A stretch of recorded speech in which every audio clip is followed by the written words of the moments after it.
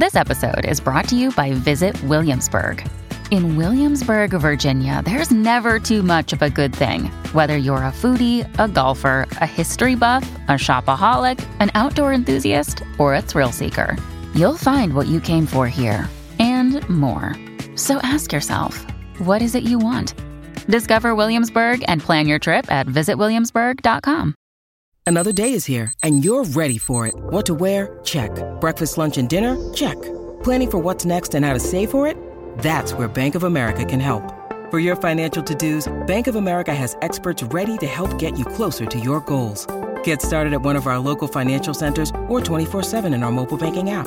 Find a location near you at bankofamerica.com/talktous. What would you like the power to do? Mobile banking requires downloading the app and is only available for select devices. Message and data rates may apply. Bank of America N.A., member FDIC.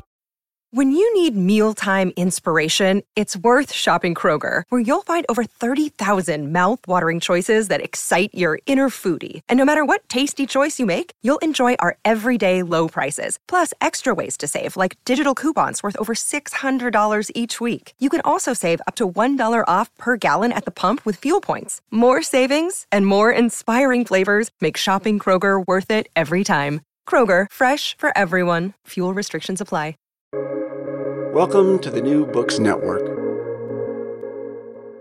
Hello, and welcome to the New Books in Literature channel of the New Books Network. My name is Yakir Englander, your host today. Today I have the honor to interview Fida Giris, who is a Palestinian writer and editor who has written on life as a Palestinian in Israel and the West Bank. Fida was raised by Palestinian parents in Lebanon and later in Cyprus and then back in Israel to the West Bank. Therefore, Fida has a unique ability to look at the Palestinian community from the inside as a native, but also from the outside as an outsider, as someone who came to her land only later as an adult. Fida has published 3 collections of Arabic short stories depicting life in Palestine, one of which, Al-Hawajaj, a gentleman in English, was recently made into a theater production. The book we'll focus today about, his name in Hebrew is Hakluv, or in English, The Cage, is a Hebrew anthology of selected short stories by Fida Giris, which are originally published in Arabic. The stories speak of the life of Palestinians in Israel and in the West Bank. Through these snapshots of daily life, the book attempts to portray the complex realities of living on both sides of the divide, examining issues of politics, but also about identity, gender, and poverty, and the human toll we all pay by the Israeli-Palestinian conflict. This interview is my way to try to invite you, the listeners, not only to listen to dialogues and lectures about the conflict, but to speak and listen to the people from the area, the people who are part of the conflict and suffering from the conflict, the Palestinian and the Israelis. Fida, thank you so much for joining the New Books Network. I'm really honored that you are with us. Thank you so much, Yakir. I'm very happy to be with you today. Thank you. So I want to start with to ask you, your book, you wrote it in Arabic, the short stories, and then it is now translated and it is in Hebrew. And I wonder, when you wrote these stories, did you imagine that Israelis, Hebrew speakers, are going to read your stories? And how do you feel about that? Okay, I began writing, I have 3 collections of Arabic short stories, and I began writing about 15 years ago. In that time, I published 3 books. Definitely during the time of writing them, I did not even imagine that they would be translated to Hebrew or read by Israelis. I was simply writing them in Arabic. Even the thought of translation to English wasn't on my mind at that point. I was simply writing these stories in my language and publishing them in books. The stories also came from a background where I have always felt like an alien or a stranger to Israeli society, like most Palestinians feel to varying degrees. And when recently, only in the last few years, when I began to, it started out by speaking to Israeli activists for peace and so on. And slowly it morphed, as it always does, into my fiction work as well. When Van Leer Institute expressed interest in translating my stories for an anthology they were doing, I was cautious, and I didn't really know how to process that, and I said yes. And even back then, when the book wasn't even mine, I mean, I had two stories in an anthology by Van Leer Institute called Belashon Kruta, Amputated Tongue. When I first received a copy of the book and I flicked through, I can read basic Hebrew. I flicked through and I found the stories and I found my name and I began to read some of the text. It was a very surreal feeling. Definitely not something I would ever have expected. When that road continued and Van Leer said, we want to do a book specifically for you, we want to do a collection of short stories only by you, and it's going to be your book. I was really floored. I was shocked. It was nothing I would ever have expected. I always felt that as Palestinians and Israelis, we lead very, very segregated lives in the state. And suddenly being able for my voice to reach Jewish Israelis was very profound for me when I really paused to think about it. And here we are, and I really am hoping that as many people will get to read this book as possible, and even more, I'm hoping to hear people's reactions. It would be very, very profound and interesting for me. Thank you. Yes, I mean, something that we're going to speak in this podcast is I felt as I was reading your stories already in the ontology and now in your book that there is never one person to be blamed. There is something much more nuanced, much more soft. And maybe if it's okay, Fida, I want to start with the idea of the stranger.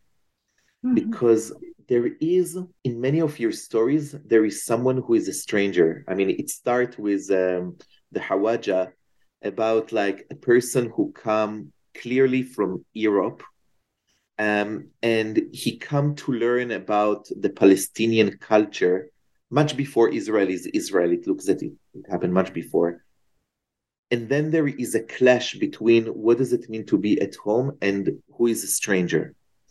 And then later we have the Turkish who come and conquer the land, right? And they also try to force the Palestinian to serve in their military. And who is a stranger? And you end and you say, I think in the end of the stories, and someone will come again. Yes. And we know, right? And we know that the British will come, and then the Israelis will come, or the Egyptian came and the Jordanian come. What is stranger for you when you write these stories? A stranger, in reflecting, I did not really realize this at the time, or I think I wasn't fully conscious of this. But after the process of writing the stories and some years later, the more I talked to people about them, and especially after they were translated to Hebrew, I started to realize that perhaps subconsciously, I am speaking about my own feeling of being a stranger in this land wherever I go. And I will explain a little bit. I was born outside Israel. My parents are from a village in the Galilee called Fasuta, a small village. In 1970, my father was exiled from Israel due to his political activism and work. We ended up living in Beirut and then in Cyprus, and it was only after the Oslo Accords that we were allowed back. My father had then been in exile for 24 years. I came back at 22 years of age. I set foot in this country for the first time. I had no idea what to expect. I had grown up with Palestine in our home all the time. My father worked as the director of the Palestine Research Center in Beirut. That belonged to the PLO, and all our lives had been shaped by the question of Palestine and by the conflict. When I came back, I was so happy to come back to my parents' birthplace, to their village, but I didn't really anticipate in full what it meant to come back, first of all, to my own culture, having grown up outside it, in the village and so on. And second, and more importantly, perhaps, what it meant to come back to live as a Palestinian in the state of Israel, particularly a Palestinian who had not grown up there and therefore didn't know anything about the system and the daily life there. For many, many years, I continued to feel like a stranger, despite all my efforts. And when people look at me, they think I've assimilated and integrated very well. I have, large, obviously extended family. I have so many friends, so many networks, people I know. And yet, I have never really felt like I was able to completely fit in. Some years after that, I went to Canada. Again, I was a stranger, but okay, that's not my country, so to speak. I came back here and I came back to Ramallah, hoping to find more belonging, among, let's say, in a Palestinian atmosphere and so on. Again, for many reasons. Again, it's a little bit less here, but I still feel in so many aspects like a stranger. This theme of not really belonging anywhere, I started to explore in a lot more detail, I think, even if subconsciously when I was writing. What defines the belonging to a place? And what defines your feeling that you belong or you don't, even though you may biologically or by family ancestry belong, and yet you haven't lived there? This belonging, does it change over time? Does it shift? What is our relation to strange people who come from outside and occupy and inhabit our country? Like you said, Yakir, there have been so many of them in succession. So really, this concept of a stranger remains, it's a thread in all my life. And I just published a book in English, Stranger in My Own Land, that describes my and my family's history.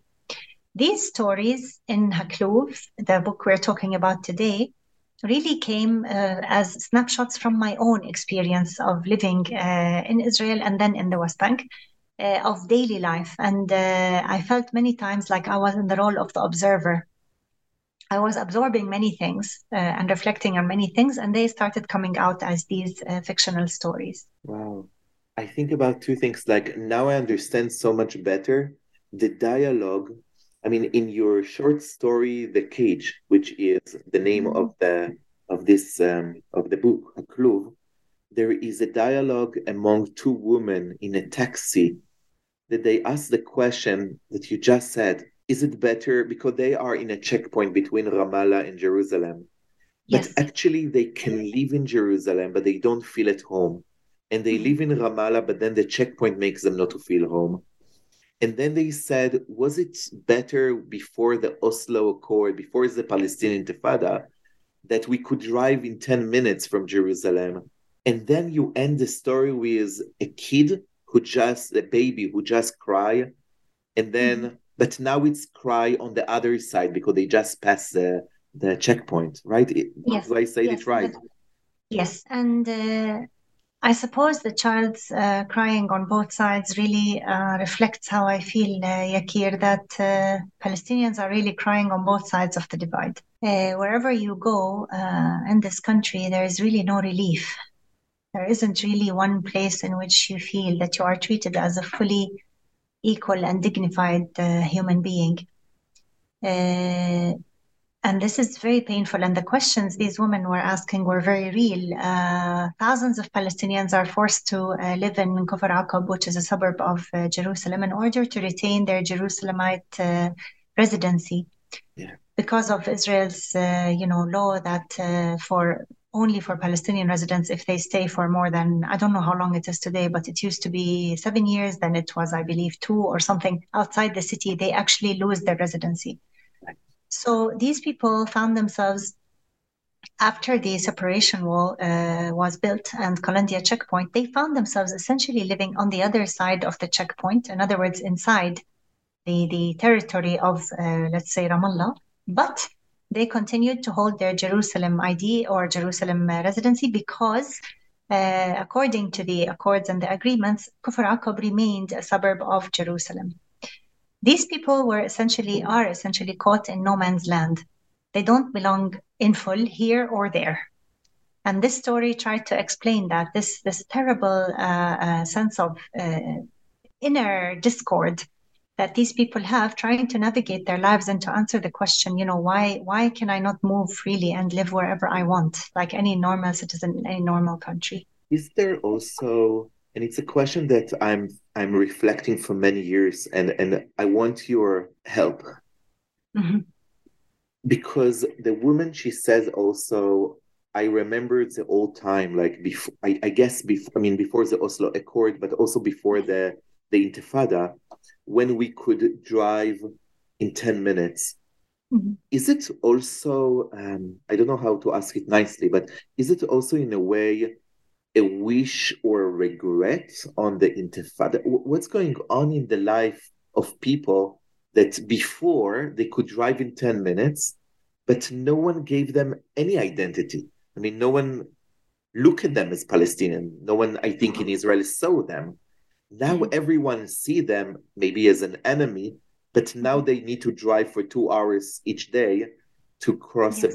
What's going on in the narrative? Yes, there is a very powerful feeling among all Palestinians. I think by today, almost any Palestinian you ask will share this feeling. There is a huge feeling of letdown and despair and frustration at the Oslo Accords themselves, at their outcome, at the so-called peace process, and the fact that it brought neither peace nor solutions nor anything really. And people, I think, are referring in this story, they are referring to a point in time when they could still almost hang on to some kind of hope before this whole process, before the Oslo Accords and so on. They could hang on to some kind of hope that perhaps something in future would happen to make things right. The important thing to understand here is that when the accords themselves were signed, large parts of the people, myself included, who were not really privy to all the details and the technicalities and so on of the accords, we were not so, really immersed in them politically to understand really what was going on. Looking at them as they were at face value, this is a process of peace and reconciliation. So many decades of hatred and conflict and so on are somehow going to come to an end.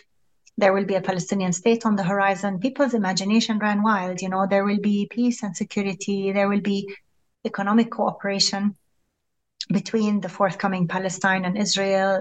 There will be peace. We will somehow try to navigate forward in this country. But it is much, much worse to have your hopes go so high and then to have them dashed than to have no hope at all. This is what I try to capture here. When the woman is telling her friend in the car, we used to be able to cross to Jerusalem in 10 minutes. She's really saying we were on the verge. We were still at a point when there was some hope on the horizon. And now the checkpoint very much is not just physical, it's also psychological. Now there has been a cut-off, a severing, an immense renewal of hostility and a complete breakdown and inability to move beyond this point. Thank you, as tragic as that is. But I live in Ramallah at the moment. This is the reality we see and we grapple with every minute of every day.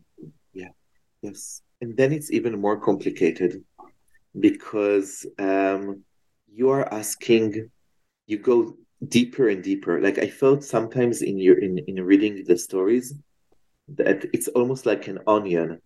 Like I cried about, the strangers who try to control. And then I said like, okay. And then now there is a story not about strangers. There is a story about women and men. Yes. But then you make us to cry again because something about the way how you speak about the gender dynamic brings a lot of pain. And maybe we can focus on very naive story. The story where there is a stranger again who come by a peace, one of these peace organizations to come and teach yoga. Yes, exactly. Yeah. Just to teach, right, how to breathe. Like she come to teach the Palestinian woman how to be free. Yes. And, I think many international people come to Palestine and they come to Israel to teach how to do peace. And they speak big words about MLK and Mahatma Gandhi.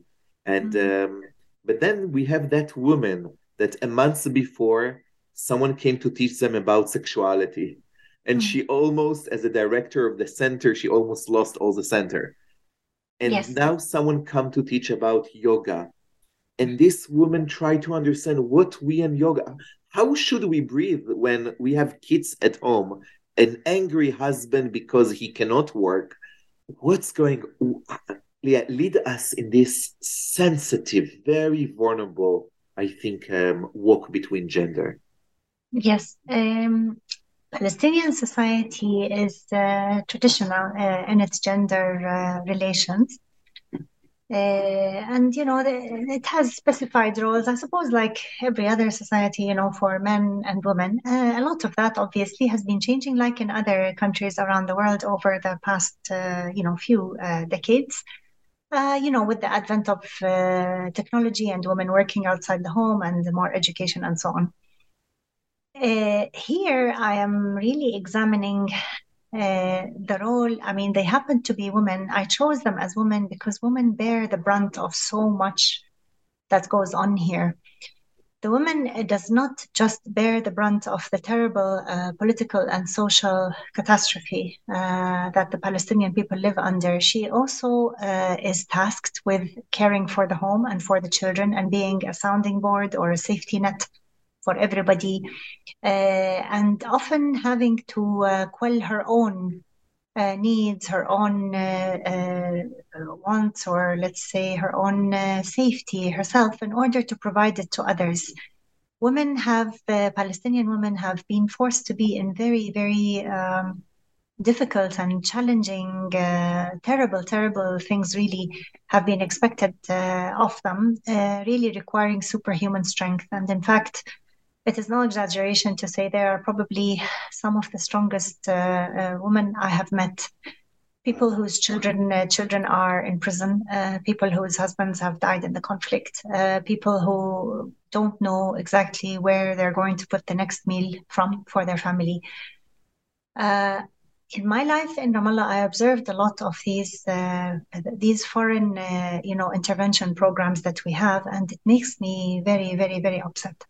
And it makes a lot of other Palestinians very upset as well, because there is, despite the seeming well-meaning, and I will be a bit frank or candid in my appraisal here, despite the so-called, well-meaning intentions and so on to relieve poverty, to relieve, to provide sustainable livelihoods and so on, the way we feel as Palestinians is all these organizations try to simply put a plaster on the wound without addressing the root cause of this wound. In other words, none of them are working actively to do anything to end the occupation, which is the source of this pain we're in. Instead, they are saying, here, take this aspirin. Let's build you a small shop here where you can live from. Let's give you a little program here to teach you, I don't know, needlework or something. Let's come and, teach you about breastfeeding. I mean, this was a joke a few years ago. This big NGO came and it was giving all this instruction to, Palestinian women about, the benefits of breastfeeding and so on. Palestinian women have been breastfeeding for generations. So It's like, okay, what are you coming to teach us? What are you telling me here? It's something that, that I'm already doing. And there is a lot of talk about, sustainability and about capacity building and about state building. There is no state. There isn't a state on the horizon. There isn't basic liberation from occupation. What are we talking about here? And so this mounting, cynicism that Palestinians feel towards this, and I say this in the stories, one character is saying to the other, oh, we have NGOs for everything. We have NGOs for women and for children and for art and for culture. And this is true. Anything under the sun, they will simply pour some money into it in order to give some money to these poor beneficiaries and to keep them silent. And this is the immense frustration that I was trying to reflect in this story, perhaps through, Black humor in that sense. The women are joking to each other. This woman is talking about yin and yang. Yes. And one of the women has a son who has just been arrested. They can't afford a lawyer, arrested by the Israeli military. They can't afford a lawyer. Her husband is unemployed. She's worried about her other kids. And here she is in this room with a woman that's talking about inner peace, And this is what I was trying to capture with this story, the surreal world in which we live in this part of the world. Thank you, Fida. And I wonder, as I continue to read the stories, I found myself that it's really hard to breathe. Yes. It's really hard to breathe because for two reasons. One, there is no time to breathe. And I think about the story about the grandma, that she is very poor and like she's waking up at 5 a.m. or 4 a.m. to start making bread. And this is what she's doing all day. To take care of the grandchildren and her husband and the men and everyone. And then she just fall into a deep sleep, hopefully, because she needs to wake up very soon. And I wonder, Fida, where is the amal? Where is the hope? Where is the breath that you find in life and you want to bring into the stories? It's interesting you're asking that question now, Yakir, because to be honest now, especially in the recent events here in the country, the election of this new government, for example, and the terrible spiral on Israel, and the terrible spiral of violence we've had over the last, I suppose, 2 years now. This year in particular, in terms of statistics, a higher number of Palestinians have been killed in the West Bank than in any other year. So really, they are the largest number. It has really, it's really breaking down completely. And any person who's following the news can see this. If I am to be painfully honest at this point in time, as I answer you this question, I can truthfully say I find it very difficult to garner any hope. However, having said that, I think subconsciously we find the hope and we cling to it. Otherwise, I would not write. I would not be speaking to you today about this. I would not continue to find every Jewish and every Israeli person who will listen and go and speak to them and nurture these relationships, even though when there is immense pain involved. And I would not continue seeing my friends and we talk and we vent and we do all these things. And at some points, it all seems so unbelievably dark, especially when everybody around you, this is not just my own feeling, everybody, just before this, I was sitting with 2 friends and 3 friends, and one of them was saying, nothing will change. Nothing will move forward. You are working against that tide every single day and trying to, when you wake up in the morning, to find a reason for living, really, some days, because everything around you, I mean, the minute you wake up, you are pummeled by something in the news, and from there, it just goes downhill until the rest of the day. Yeah. Hope is found, I think, one of the most profound sources of hope for me is in finding like-minded people to speak to and to continue working. Because in any situation, when you're faced with something that's so formidable that you can't do anything about it, essentially what you have to do is find that small crack, and from which you can do something, because doing something is at least better than just succumbing to all the pain, which would be a collective suicide in that sense. Thank you for saying that, because and I think I really felt it, because a lot of the figures in the stories, sometimes they don't even have the gift or the privilege to do something, because it's so stuck, like in the checkpoint, for example, or when the group of people are sitting inside a taxi who drive like crazy, and they just stuck, right? Until an accident will happen at one point. And now I understand that maybe I didn't read well the short story about the grandma, because maybe her life, at least she's doing constantly things. Right? At least she is a grandma. She is bringing a next generation of Palestinian kids, and she loves them. She loves them. I'm also speaking about the brunt that this takes on the person in a daily life. The fact that, people like these, for example, have never heard of something called a holiday or a vacation, or, things that other people take for granted. People like this don't really have the time to sit and reflect about things as we do. This woman of this story is actually real. She is one of the members of my extended family, and sometimes I could maybe catch her, in a quiet moment, having a coffee or something, and I would begin asking her about something, about her life. And I always felt there was a reluctance to speak. There was a reluctance to answer my questions when I tried, to ask her a little bit more about her life, her feelings, and so on. The reason is that these feelings are too painful and this life has too much pain in it. And so a lot of people, and I've seen this a lot, both among Palestinians in Israel and those here in the West Bank, people will often drown their sorrows in work. If not in work, in just being busy all the time. In being busy all the time, because this is a psychological mechanism as well. It's if you're running away from something, the last thing you want is to sit down and reflect and think about it, because it's so horrible that you are afraid that you will simply break down. And I felt this over and over in interviews that I did with my family members for my other book, For Stranger in My Own Land. Sometimes I had to stop the interviews. People broke down.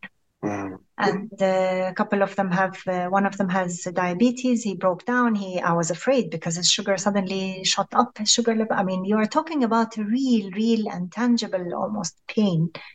And people mask it in different ways. Constant work and productivity can be one of those ways, as can be the other extreme, the detachment from society, the constant cynicism. What's all this for? There's no point. And then people engage in, destructive behavior, in drinking, in, abusing drugs and so on. So we have all those social problems here, just like, any people in any country. But here they are compounded by this terrible reality that we are experiencing, that we live in for so many decades now with no end in sight. Thank you, Fida. And it leads me to one of the stories where we have Walid, who is sitting in jail, in Israeli jail, for like 20 years. And he's now released. And you call the story The Other Fences, Gderot Acherot. And the only thing that gave some maybe hope to Walid in the prison, which is interesting because a prison, it's a time that you can think a lot. And I want to ask you, from your experience, how Israeli prison influence Palestinians, because it's a place where, they cannot do, or they cannot run away from not thinking. And he has Lama. He has, right, this woman that he knew as a child, because he was arrested from the story when he's like 17 or 18 or something like that. And now she's a widow with 5 kids, and he's even afraid to contact with her. Yes. So he leaves. So he has this hope. And I don't know if it's a hope as such. He has this recurrent dream during his years in prison. He's in prison, I think, in the story for 20 or 25 years. Yes. And this is the strength or the power of the social taboos. I explained somewhere in the story that even between him and himself, when he was thinking about her in prison, he would be ashamed. And I'm talking here about this, young, an adolescent, basically, when he was arrested. And about how, obviously he's now in prison. So he's going through the levels of, maturity, of puberty and of maturity and so on. And so it's only natural that he would think about somebody he loves and this thought process will continue regardless of where he is, if he's in prison or he's outside. But he feels the social taboo is so powerful to think of somebody when you are not married to them, for example, or, that he feels ashamed even between him and himself. So again, we have another wall, another fence here, his own fence. That is, when he finally leaves the prison, it's all he can think about. He wants to see this woman again. He clashes with the fences outside. Okay, he is in a traditional society. There is no meaning whatsoever for somebody to go and contact a widow. That he is not her cousin. He is not, let's say, related to her. He doesn't have, let's say, a social excuse or, to go and see this woman or visit. And so, he comes up against all these powerful fences, the fences of people's thinking. After thinking that he has left the prison, he comes up against the social fences. And here I speak about a very complex interplay between our own society and our own taboos, as well as the added layer of the Israeli occupation and its restraints and its terrible conditions that it imposes upon people. So, جدران أخرى, other fences, other walls, they are everywhere. They are within the individual themselves. They are wrought upon by society and they are wrought on by the occupation. Going back, Yakir, to what you said at the beginning about the onion, there are layers. Where do we go from here, Fida? As a writer, how do you, what is the position when you sit and, because when you sit and write, I mean, you're reflecting. I mean, it was a really beautiful, it's such a human book, such humanistic. Thank you. And Thank so you. painful. And honestly, as an Israeli who now live in the United States, in a way, I felt relief. Oh, thanks God that I'm not anymore, you know, in a way. Yes. Yes. And I wonder, you're writing now from Ramallah. How do you walk as a writer? Sometimes I call it between the raindrops, in the sense that there's so much pummeling you every day. Some stuff you deliberately choose not to engage with.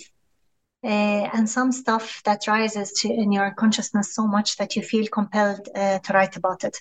This process of selection, first of all, is absolutely necessary because otherwise you could go crazy. There are really too many stressors, too many at the same time, for you to be able to exist while tackling them all. As a writer, I think in recent times, what has happened is I'm writing more and more about things that really, really provoke me, really, you know, the things sort of that most make me angry, upset, you know, both internally in our own society. I have, you know, a lot of issues I want to write about, and also about the facets of the occupation. And as a writer, I think you are privileged always, because I think it's a double-edged sword. It's a privilege and it's also a curse, because you are in a constant state of observation, whether you like it or not. That's just the way your brain operates. And that is ultimately what translates into these stories and these articles and these books. The state of observation almost allows you at times to look at something. I call it the fly on the wall syndrome.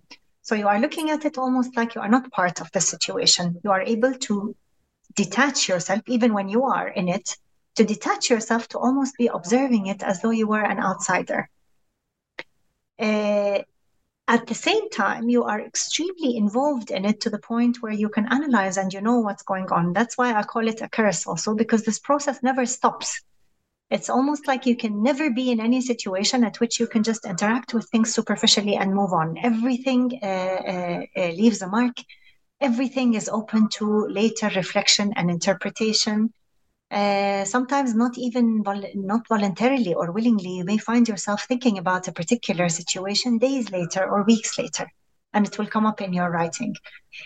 At the moment, how I navigate, I think, is, you know, I'm promoting my books at the moment. I'm not doing too much writing these days, although I have a couple of articles here and there. I think at the moment also I'm under the same shock, I would call it, as many other people, that we are just watching the situation around us and waiting to see what will transpire, hoping against hope that some ray of light will find its way through.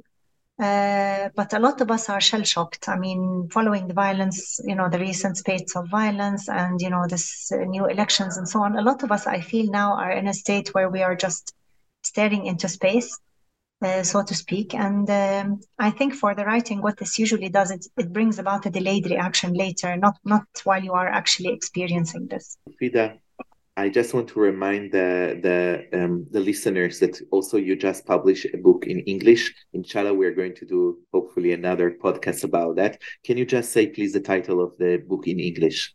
Yes, of course. It's called The Stranger in My Own Land. It's published by Hurst in London in partnership with Oxford University Press in the States. And it was released in October, just a month ago. As we say, congratulations, Mazal Tov. Thank you. Fida, thank you so much for coming to the New Books Network. It's a real gift to listen and to read your stories. Thank you very much, Yakir. I'm very happy to speak with you today. Thank you with all my heart.